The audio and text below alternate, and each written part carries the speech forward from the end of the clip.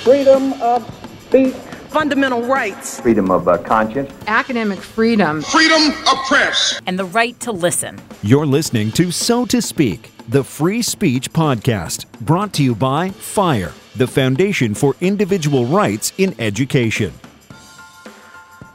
Hello, and welcome to this special bonus episode of So to Speak, the free speech podcast. I'm your host, Nico Perino, and on this podcast, we take an uncensored look at the world of free expression through personal stories and candid conversations. Now, usually, we're only releasing one episode every other week. However, this week, we're releasing two episodes and giving you a special bonus episode to commemorate the retirement of Judge Richard Posner of the 7th U.S. Circuit Court of Appeals. Judge Posner suddenly retired last Saturday, September 2nd, at the age of 78 after serving on the 7th Circuit since 1981. When he was appointed to that court by President Ronald Reagan.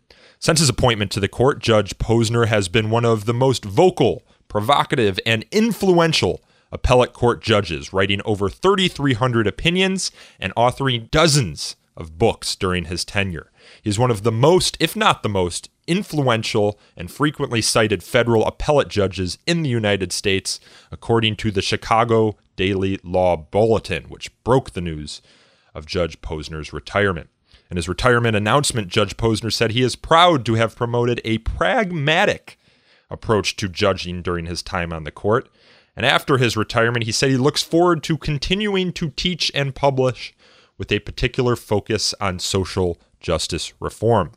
To commemorate his retirement, we're taking you back to May 16th of 2016, when Judge Posner sat down with former So to Speak podcast guest Jeffrey Stone to discuss the First Amendment in what I think is Judge Posner's longest ever interview on the subject. The discussion occurred at the University of Chicago Law School, where both Judge Posner and Professor Stone teach. Coincidentally, actually, both clerked for U.S. Supreme Court Justice William Brennan. To say Judge Posner's interview here was interesting would be to understate it. As Ron Collins, who's been on this podcast before as well, as Ron Collins put it in his blog post for Concurring Opinions, the discussion was atypically uninhibited, surprisingly robust, and exceptionally wide open. Judge Posner discussed executive power in wartime, for example, which he said should be considerable. He said leaders should place no limits on what they're going to do to win, because such an attitude is very important for public morale. And he seemed to approve of Roosevelt's internment of Japanese Americans during World War II and Abraham Lincoln's ignoring the Supreme Court's decision in Ex parte Merryman when the court held Lincoln's suspension of habeas corpus to be unconstitutional. Judge Posner also discussed Citizens United, which he called terrible. The Supreme Court in general was also discussed, and he called the Supreme Court a mediocre institution. Also discussed was McCullen v. Coakley, the Pentagon Papers, flag burning, and much, much more. And after listening to this podcast, it becomes quite clear why Judge Posner chose to describe his judicial philosophy as pragmatic. I'll let you all listen to the podcast and judge my analysis of that for yourself. This podcast, this conversation between Judge Posner and Professor Stone was organized by the First Amendment Salon, which hosts a series of nonpartisan programs designed to foster an open dialogue about First Amendment issues. You might recall that we featured a past Salon event with the ACLU's National Legal Director David Cole in a podcast we published last December, and we will feature more Salon events on this podcast in the future, since FIRE and So to Speak have taken over the audio, video, and archiving responsibilities for the Salon moving forward. I want to give you a fair warning before we begin this episode. The audio quality is not great, but this conversation, in my opinion, is too timely and too interesting, and the audio quality is just good enough that, in my opinion, it's worth sharing. This interview occurred before FIRE took over audio-video responsibilities for the Salon, and it was recorded over a video conferencing system. Typically, these salons feature a Q&A portion at the end as well, where attendees in the law offices of Levine, Sullivan, Koch, and Schultz ask questions of the guests via the video conference. However, the audio quality of the questions for this salon is just too poor for me to share with you here on the podcast today, so all you'll get is the Posner Stone interview. But if you're interested in viewing the Q&A portion, which you should be, a video of the full salon, including the Q&A, can be found on FIRE's YouTube page at youtube.com/thefireorg. A link to that video will be copied in the show description for this podcast, so you can click that link there. In the Q&A portion, notably, Posner addresses First Amendment protections for college students, which, spoiler alert, he argues undermines the educational process. He also tackles much, much more. Before we begin, as you're listening, note that Jeffrey Stone refers to Judge Richard Posner as Dick, so don't be confused by that. And now, let's get on to the interview. So Dick, let's start off with, what, in your sense, was the purpose of the First Amendment's guarantee of freedom of speech and press? The purpose? Yeah, what was it designed to do?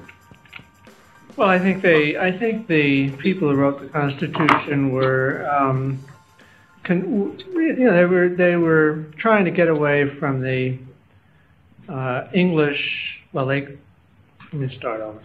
The Constitution is largely copied from the English legal system, but they did want to get away from certain features of English government, and they worried about censorship and an all-powerful government that would stifle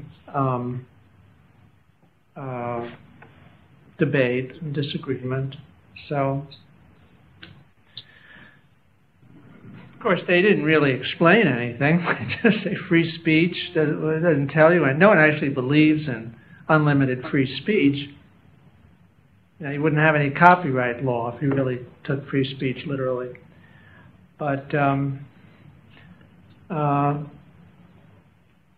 there's a professor here at U of C, David Strauss, who thinks that what we call constitutional law is not in the Constitution, that the Supreme Court simply treats the Constitution as a authorization of the Supreme Court to create a common law of constitutionality. I think that's realistic. What we have today in the way of constitutional concepts really has no serious connection with the 18th century. So, in light of that, what lesson would you draw from the fact that less than a decade after the framers adopted the First Amendment, they also adopted the Sedition Act of 1798? What does that tell us, if anything, about what they thought the First Amendment did or didn't do? Well, I think they probably thought that freedom of speech was a value, but there are a lot of countervailing values, such as national security. So we have serious concerns about the safety of the country. Free speech goes down the drain, which I think makes perfectly good sense. I mean, part of the question then, of course, is how do you decide whether the threat to the nation's security is great enough to justify restrictions on free speech or press? So even if one agrees that it's appropriate to take that into account in deciding whether any particular speech or press is protected, from the Sedition Act context, it didn't seem that the supporters of that legislation were all that afraid for the national security. They used that as an excuse, right? But it seemed that they were really much more interested in electoral politics at the time. Does that matter? I mean, are they being cynical and that make us think this whole thing is about nothing? I think it's fine to have the Supreme Court taking on itself responsibility for creating a body of free speech law, and then the court and lower courts have to decide whether the government has made a good case for limiting speech. If you look at the sorts of things that are limited,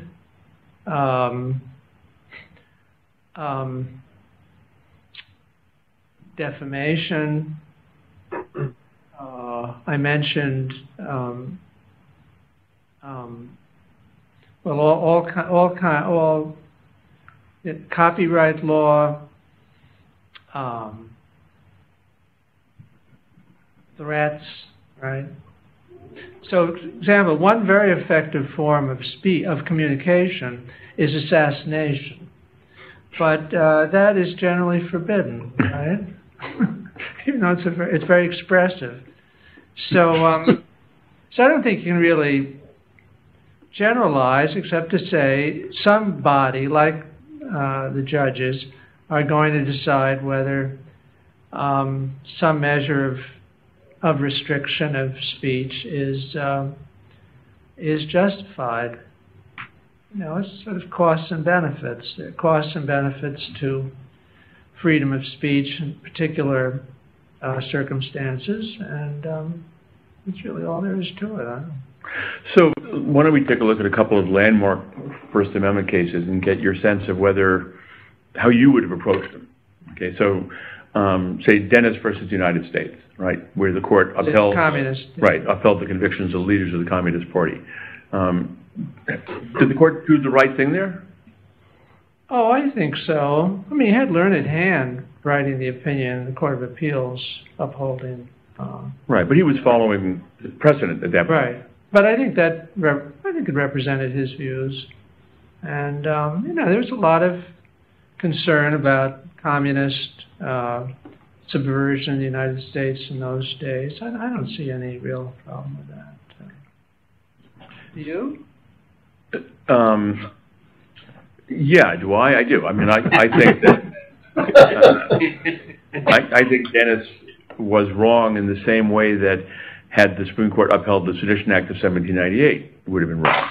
That is, that there was a claim made, that the reason for the government's action was national security, but that the court should look at those claims with a degree of skepticism, given the fact that there's also a motivation to suppress speech you don't like, just because you don't like it. And that's not really national security.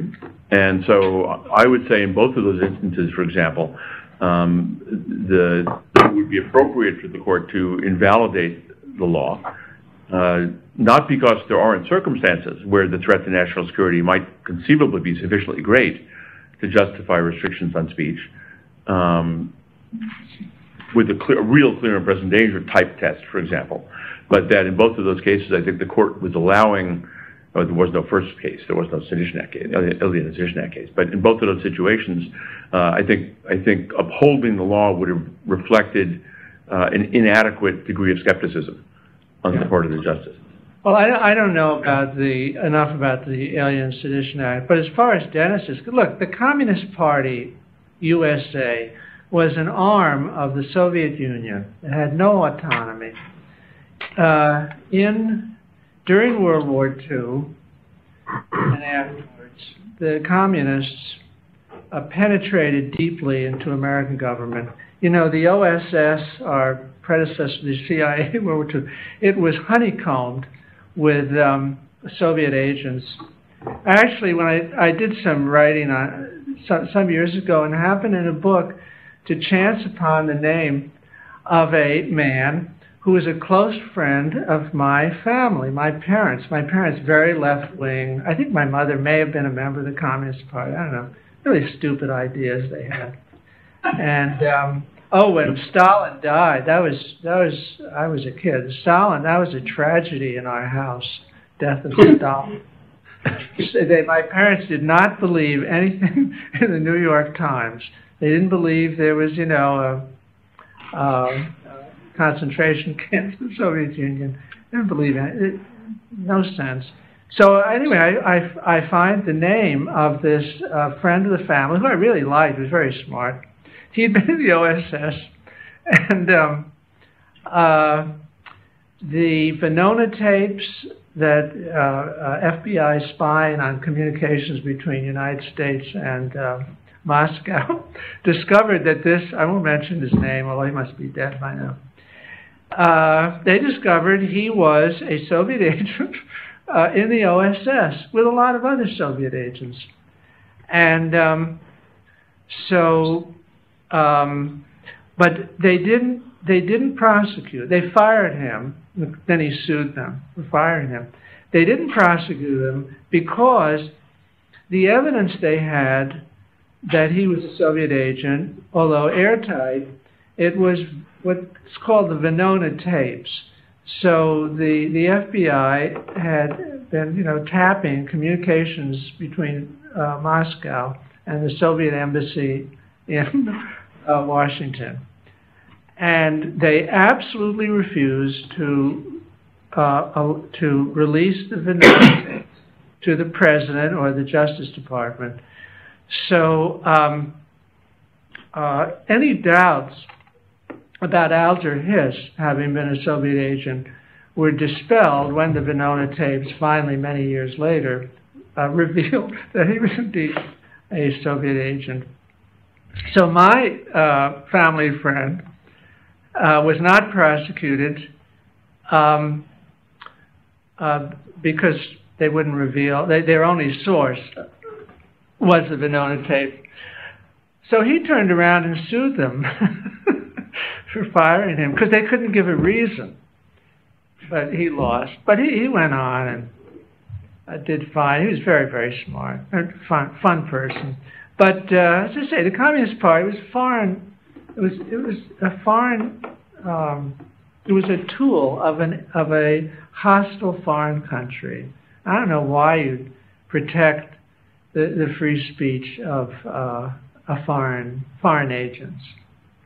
So you would draw a distinction then between Dennis and, say, the World War I cases, where the government prosecuted individuals who criticized the war and the draft in ways that the government claimed interfered in significant ways with the war effort, but they were not agents of a foreign power.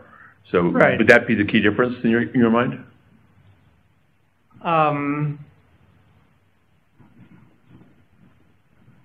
What is the phrase? Intra bellis leges silentium or something. That's garbled Latin.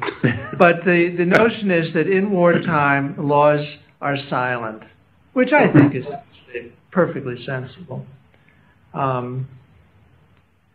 We've done things. Well, do you think the court had it right then in cases like Shanken, Trowerich? Yeah, I think so. I mean, I don't think that. It probably wasn't necessary. These people who, picketed the draft officers, they weren't doing harm, so probably it wasn't necessary.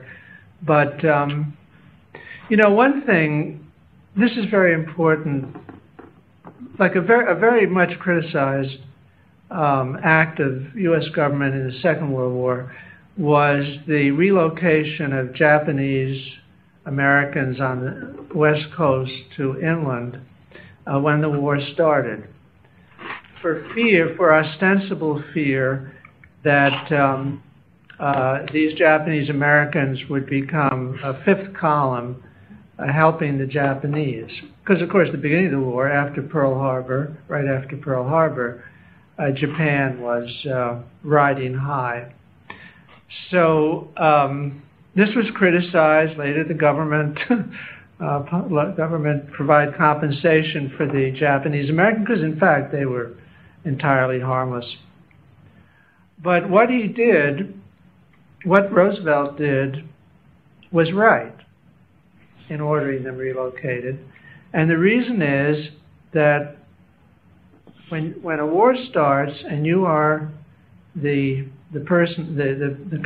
country attacked, the most important thing for you to show is you show your citizens that the government will stop at nothing to win the war. That's essential to civilian morale.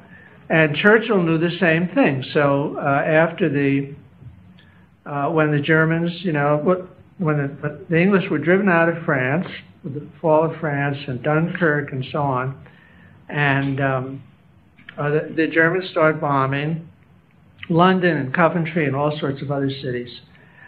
And Churchill did something that made no strict military sense, which is that he had British bombers bomb German cities, bomb Berlin. Did no damage, it's pointless. But it wasn't pointless, because it was telling the British that Britain would stop at nothing, kill German civilians by the tens of thousands if they could. And as I say, I think showing your people that you're going to place no limits on what you're going to do to win is very important for morale. Sounds like Make America Great Again. So no, with that in mind, what about ISIS?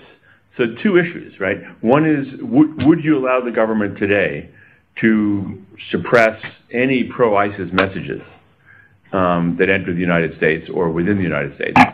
And taking the Japanese internment example, would you think it appropriate to intern all Muslim Americans? Because the vast majority of Muslims are not involved in terrorist activities. Wasn't that true of Japanese Americans as well? Pardon? Wasn't that true of Japanese Americans as well? Yes, but the difference is, the Pearl Harbor attack was extremely disturbing to people. It was a total surprise. It did tremendous damage to the American military establishment, which was very limited at the time. But 9/11 was even worse.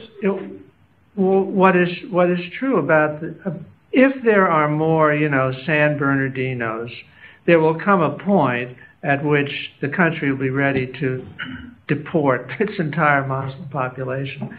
But the attacks so far, there have been attempts. I had a case a couple of years ago about a terrorist threat in Chicago, a serious threat, although foiled by the government. But if this became more frequent, if there were more, so you have the Boston Marathon killings, you had a few incidents in New York, and you have San Bernardino. In a country of 315 million, those incidents are sufficiently small that you're not going to go berserk, drive out the whole Muslim population, even when 99% of them are loyal. So, but I say, if this continues, it gets worse, there will come a point at which the country will react ferociously. The question, I guess, though, is not whether the country will want to react ferociously, but whether the court should prevent it from doing so. And there is, in theory, a difference between the desire to behave that way and what the Constitution permits. Well, traditionally, the courts did not interfere with war measures by government. A good example of this is when Chief Justice, the beginning of the Civil War, Chief Justice Taney granted habeas corpus for some Southern sympathizer in Maryland. And so ordered the guy released, and Lincoln simply ordered that he not be released, which was absolutely the correct thing to do. Couldn't let Taney, of all people, run the government, interfere with the government in the Civil War. Beginning of the Civil War, it's like the beginning of World War II. It's the most dangerous time, and you have to show complete firmness. And forget about, there's a lot of really silly old stuff in law. And I really like the idea of the executive defying the courts, not every day, but there are times. So we had this incident in Illinois. So Illinois, Chicago is broke, Cook County is broke, state of Illinois is broke. And in part, this is because of gigantically luxurious pension conditions for retired civil servants, as grotesque pensions. And these were the mayor tried to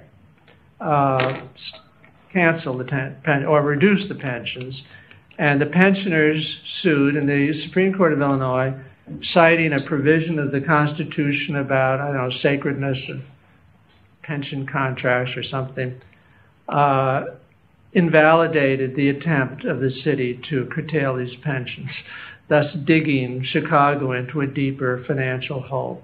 And that was, I thought, really stupid. What they should have said is this provision, this constitutional provision about the sacredness of pensions, this was adopted in a different era. They didn't foresee what has happened to the finances of the city. So we're not going to force that old thing. That would have been the sensible thing to do. And there are I think there are a number of occasions where that's the thing to say. I mean, suppose, for example, that a president was elected who, instead of being 35, was 34. You think the Supreme Court should say, "Oh well, sorry, you're out." Supreme Court says, the Constitution says you have to be 35. No, that would be ridiculous. The country wants a 34-year-old. Right? It's called democracy. Didn't you hold state laws prohibiting same-sex marriage unconstitutional? Pardon? Didn't you hold state laws prohibiting same-sex marriage unconstitutional? What about democracy? Yeah. Pardon? What about democracy?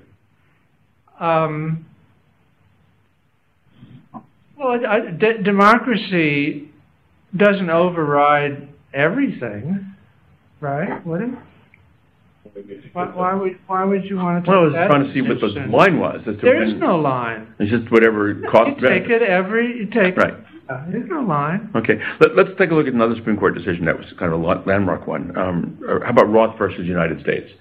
That is, the question is obscenity appropriately? Yeah, is obscenity appropriately unprotected by the First Amendment? Does that make sense?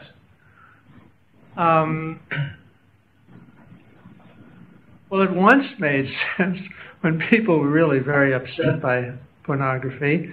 Now and beginning of, not quite in the 50s, a little later. Now it's just everybody accepts it. But in 1957, that wasn't the case. So when the court decided it, would you have agreed with the premise that there is this category of sexually oriented expression that is not protected by the First Amendment?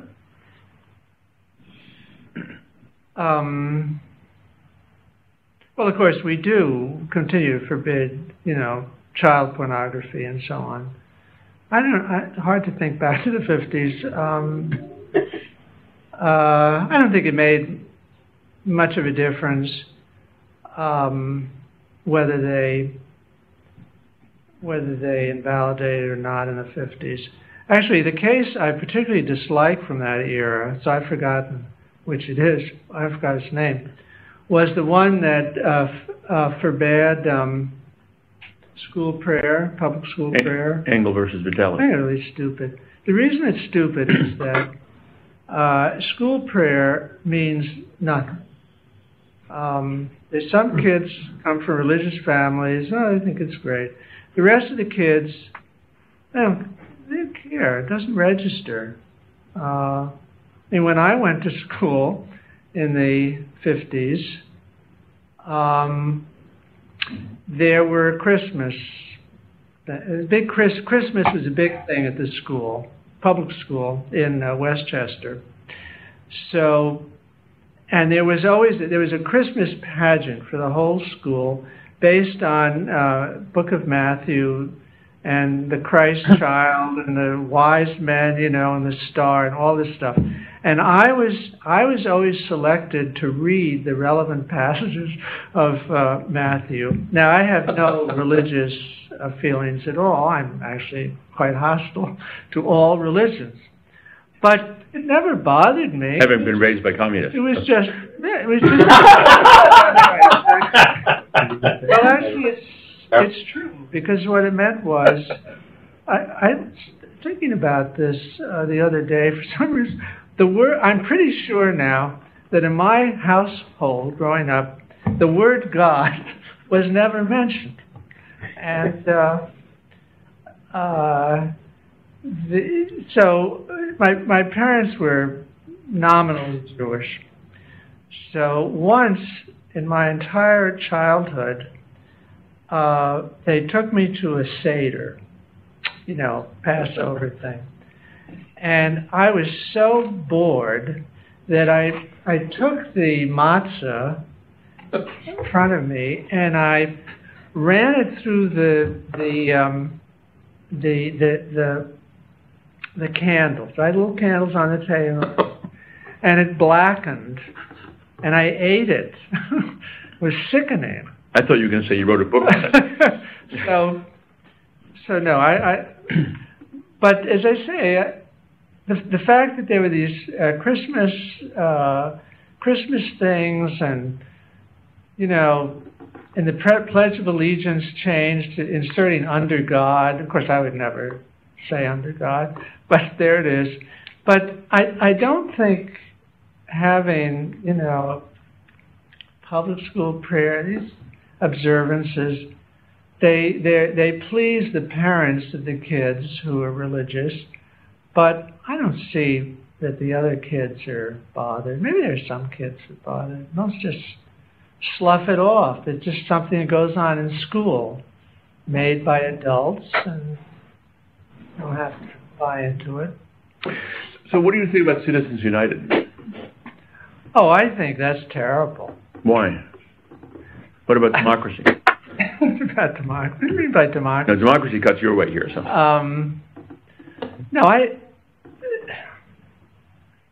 No, the problem is you have a form of bribery in which you're a billionaire, so you give money to a politician. Politician very grateful. Politician knows that if he doesn't, at least most of the time, part of the time, what have you, vote for measures that you, the donor, support, you're not going to get his donations next time. And that's a disaster.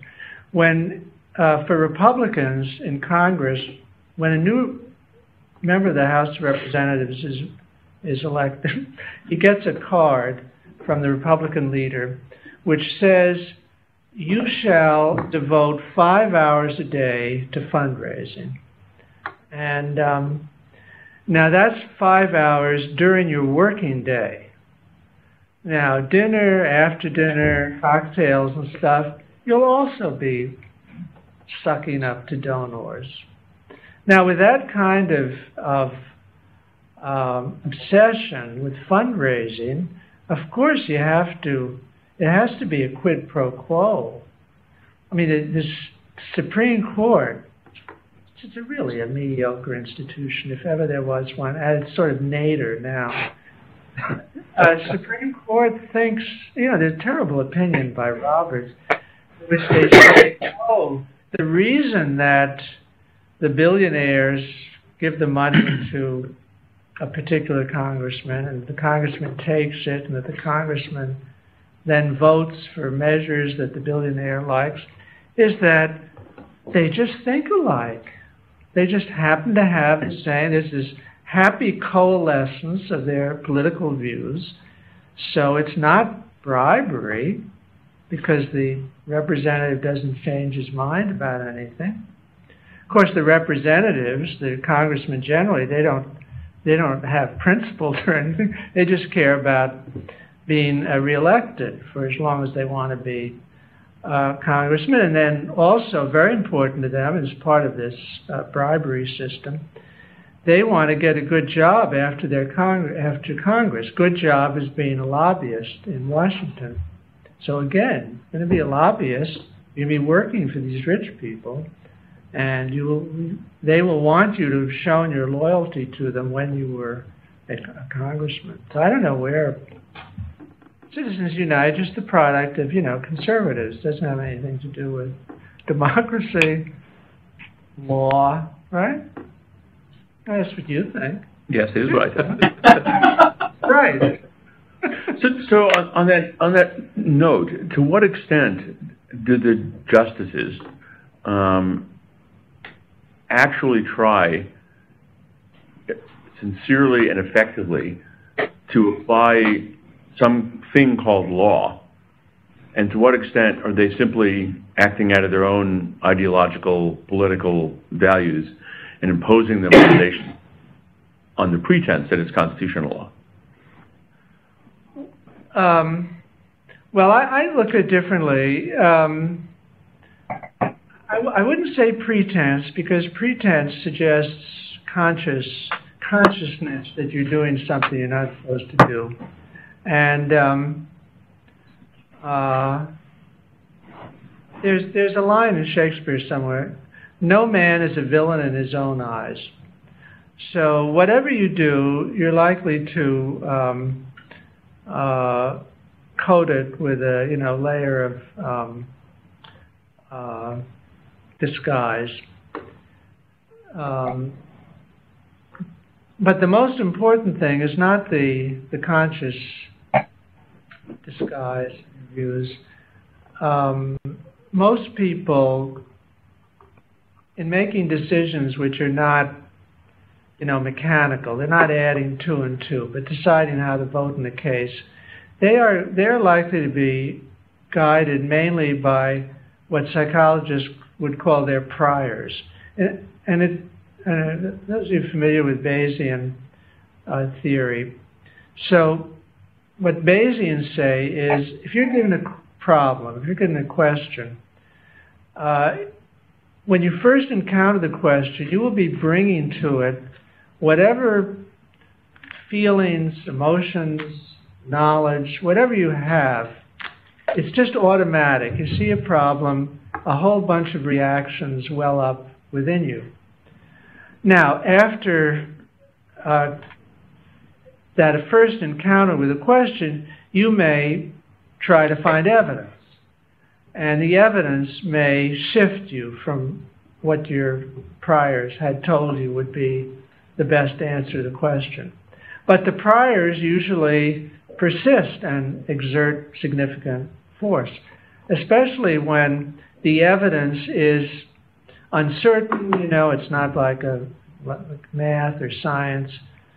Some evidence, this decision would have certain consequences, but you're not sure, and so on. So I think the result of this is that judges are very strongly influenced by career, personality, religion, if they're religious, and as far as, and I think these factors, you look at the Supreme Court, I have a lot of cases that do not have an emotional or political dimension, but a great many of them do, and then they're being pushed by their feelings. I don't think they're being analytical. So I interviewed Edward Snowden last week, and he said that, in response to my question, he said he would come back to the United States and face trial if he was allowed to present a defense of justification. Do you think the First Amendment should protect what Snowden did? What, stealing government secrets? Publishing, right? Making public. Why? Because it's important to the government to be able to keep documents and so on that important to national security. And suppose he had revealed programs that were unconstitutional.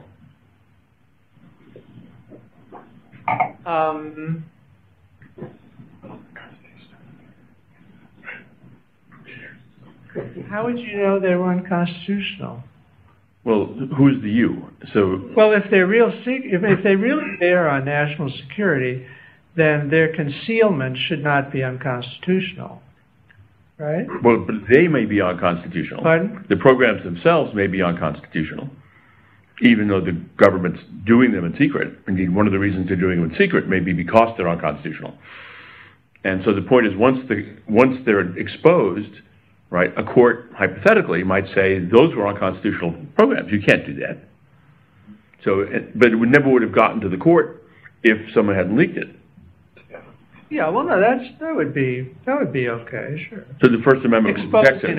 I would think exposing an unconstitutional program would be in the public interest. You wouldn't want to. Yeah, I don't have a problem with that. And so, what if the leaker reasonably believed it was unconstitutional? Pardon? What if the leaker reasonably believed it was unconstitutional? But it wasn't. But court ultimately decided it wasn't. Then I think he can be punished. So strict liability. If you're wrong, you're done. It's dangerous, of course, to have people reasonably but mistakenly believing that there's an unconstitutional program and leaking it all over the place.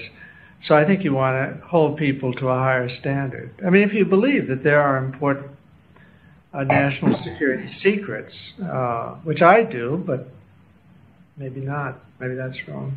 So what about the press? Suppose Snowden gives these documents to the media, and the media then publishes them. And they're not unconstitutional. The programs they reveal are not unconstitutional, but after people learned about them, they may revise the program somewhat through the democratic process.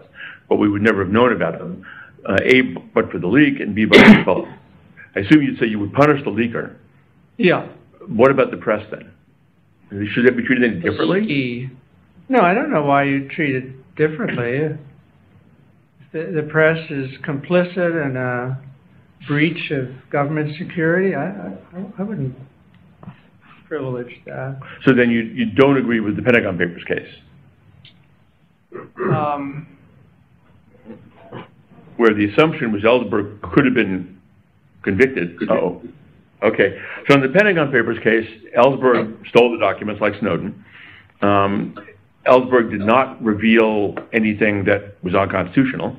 And the New York Times and the Washington Post published them.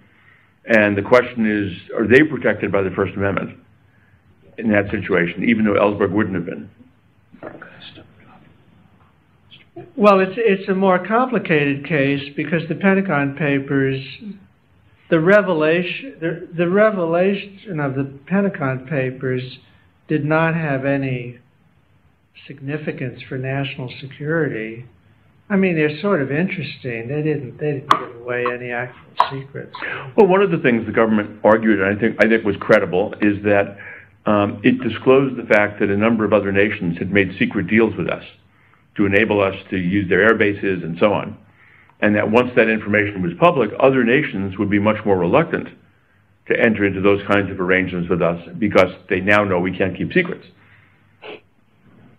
Yeah, I didn't know that. I mean, but that sounds, my recollection, I don't remember that from the Pentagon.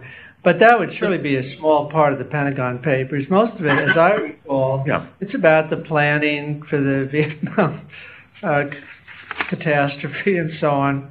It was actually revealing of how stupid our government was, and I thought that was the sort of thing people ought to know about. Absolutely. So you want the public to be able to monitor government activities, but you don't want them to be able to get the formula for the hydrogen bomb. So you would have protected Ellsberg as well. Pardon? So you would have protected Ellsberg as well. Because the press never have gotten if there's some little piece, as you suggested, that was improper to release, dangerous to release, that you might punish him for that, but not the entire Pentagon Papers. What's your assessment of the Roberts Court's general jurisprudence when it comes to free speech? Terrible. Free speech. Free speech. I'm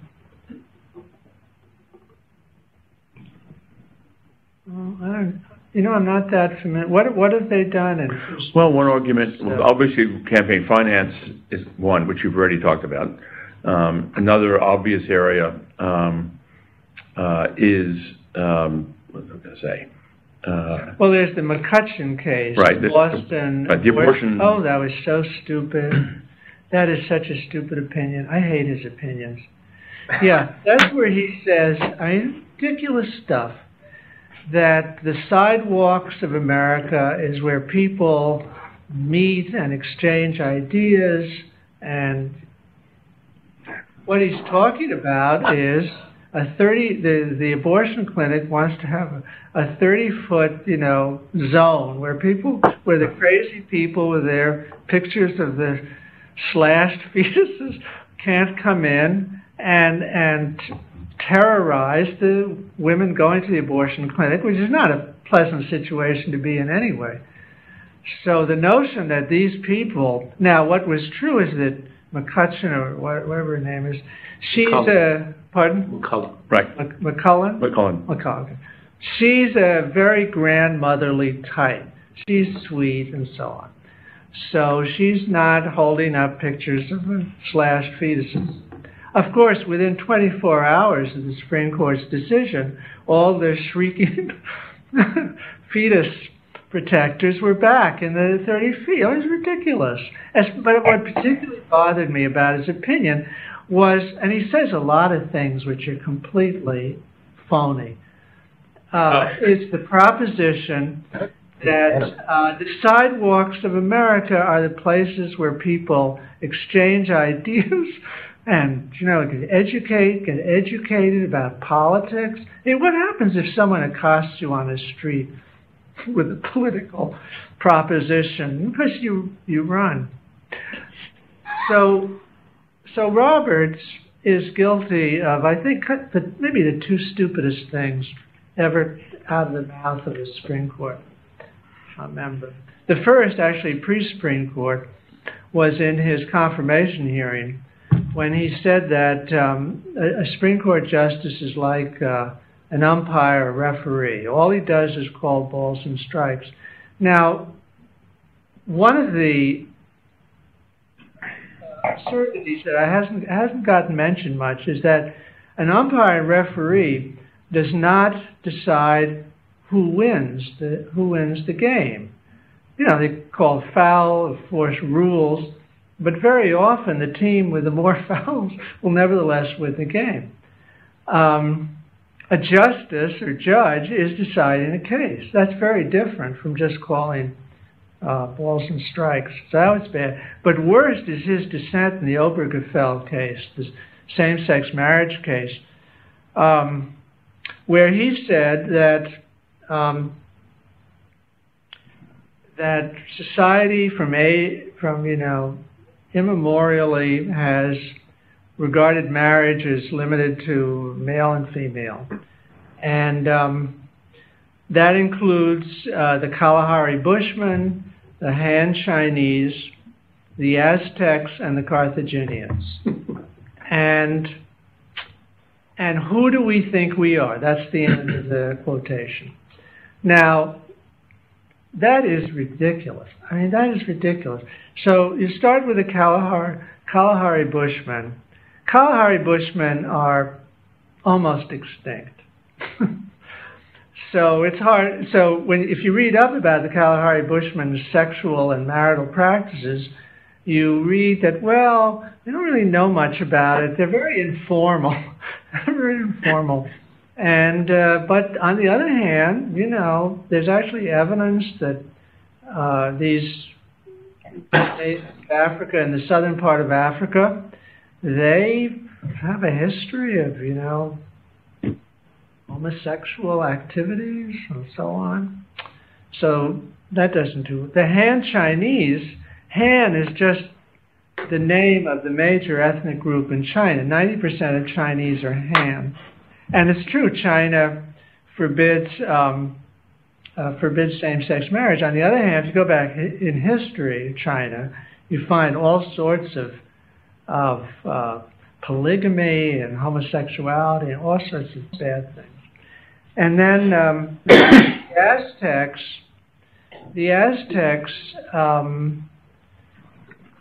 I looked at two websites on Aztec marital and sexual practices.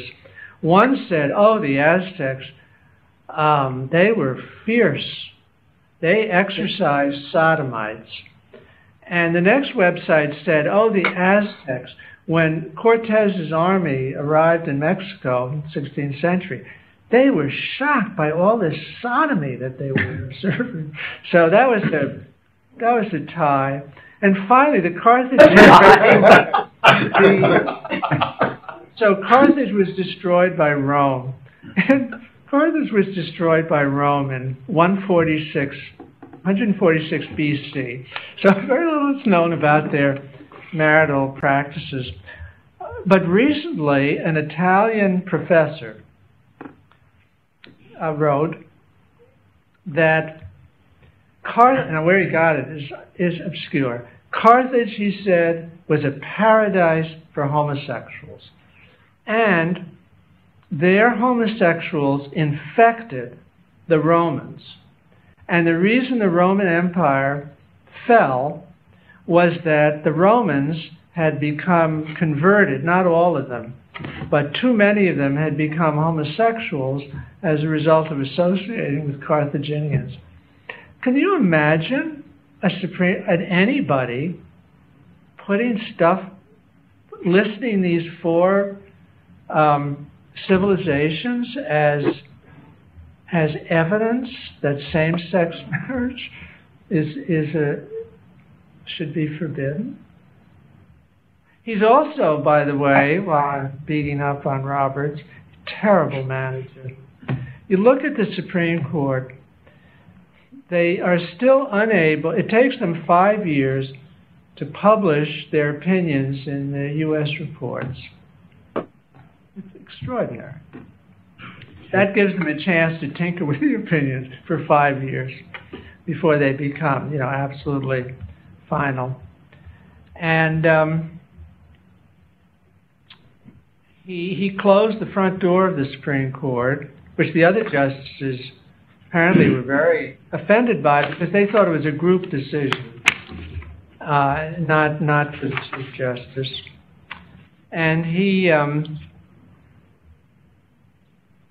like his predecessors, he's the ex officio head of the Federal Judicial Center, which is supposed to be some sort of intellectual arm of the judiciary and educate the judges and so on.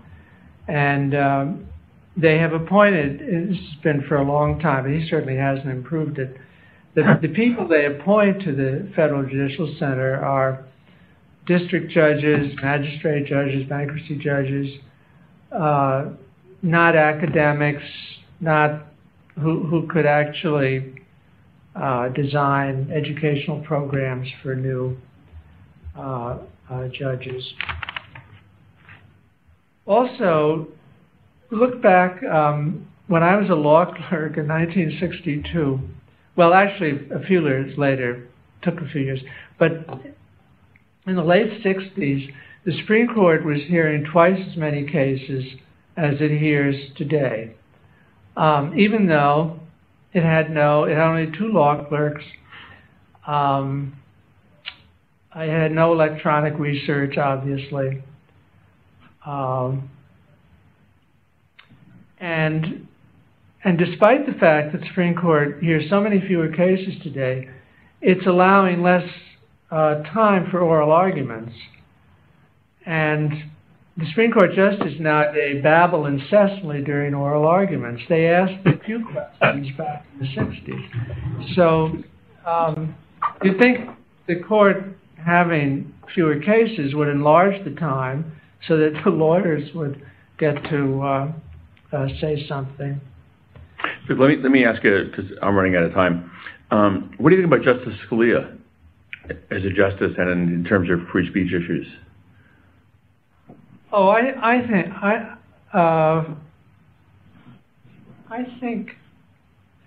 think bad.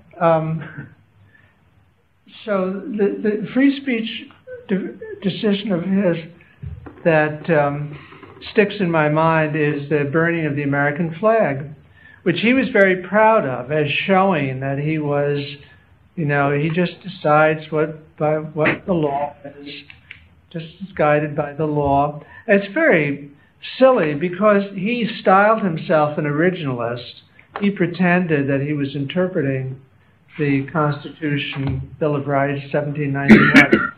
But there is no evidence, no reason to think that 18th century people would have thought that burning a flag was a form of free speech. Now, we can say it if we think it, but it's obviously a modern decision. It's not. It owes nothing really to the Constitution. Can Citizens United be defended from an originalist perspective? Nothing can be defended. What can be defended from an originalist perspective? I mean, a good example of that, what absurdity it is the Supreme Court keeps saying things like the Fourth Amendment requires that the search of a person's house or arrest in his house requires a warrant. Well, if you look at the Fourth Amendment never requires a warrant. The Fourth Amendment forbids general warrants and warrants that lack probable cause or don't have oath or affirmation in them.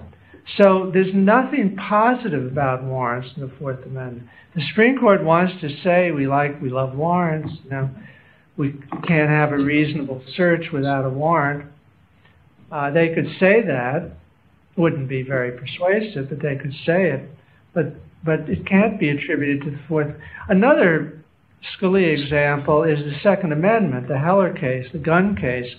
If you read the Second Amendment and you know anything about the 18th century, it's perfectly obvious that what is going on, the states were very concerned that the new federal government was going to take away the state militias and have a big standing army like Britain. That'd be terrible. So the Second Amendment, which starts off with a little introduction about the importance of militias, goes on to and then goes on to talk about a right to bear arms. In the 18th century, with the militias, they didn't have depots. They didn't have arms depots. So they required, not only required that every able-bodied man be a member of the militia, but he had to have a gun in his house. So when, if there was fighting, he grabbed his gun, because as I said, they didn't have these muskets and rifles and depots. So the Second Amendment has absolutely nothing to do with personal self-defense. So to defend that on the ground that, and his opinion, full of historical rubbish, 17th century English, people running around with swords. And Stevens made a very serious tactical error in his dissent, because instead of saying this is all nonsense, just read the Second Amendment, think about the 18th century, nothing to do with personal self-defense. Instead, he competes with Scalia on Scalia's own turf and looks at all this 18th century, 17th century history of, England fighting. So then anyone reading the opinions would say, well, they disagreed, and, read Scalia's opinion, seems very learned, and maybe Stevens is right, but who knows? So, so we'll accept Scalia's. And on a practical level, what's wrong with Heller is that there's such enormous variance in the United States about guns. It's one thing, if you're off in Arizona or even in southern Illinois, there aren't many people around, there aren't many police. You could see how people would want to have a gun for self-defense.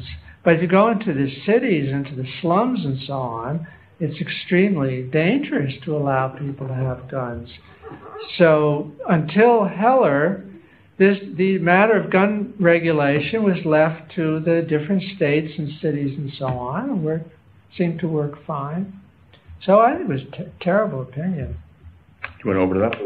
All right. Well, thank you. I think we've done the First Amendment, Second Amendment, Fourth Amendment. Do you have any views on the Fifth Amendment? So we're in New York. Please, just to make it a little more collegial, when you ask your question or comment, you might just tell us your name, so Jeff and Dick know. If I can take the prerogative of asking the first question. Justice Holmes, I'm paraphrasing, once said, if people want to go to hell in a handbasket, it's my job to help them. Could that be a Posner maxim?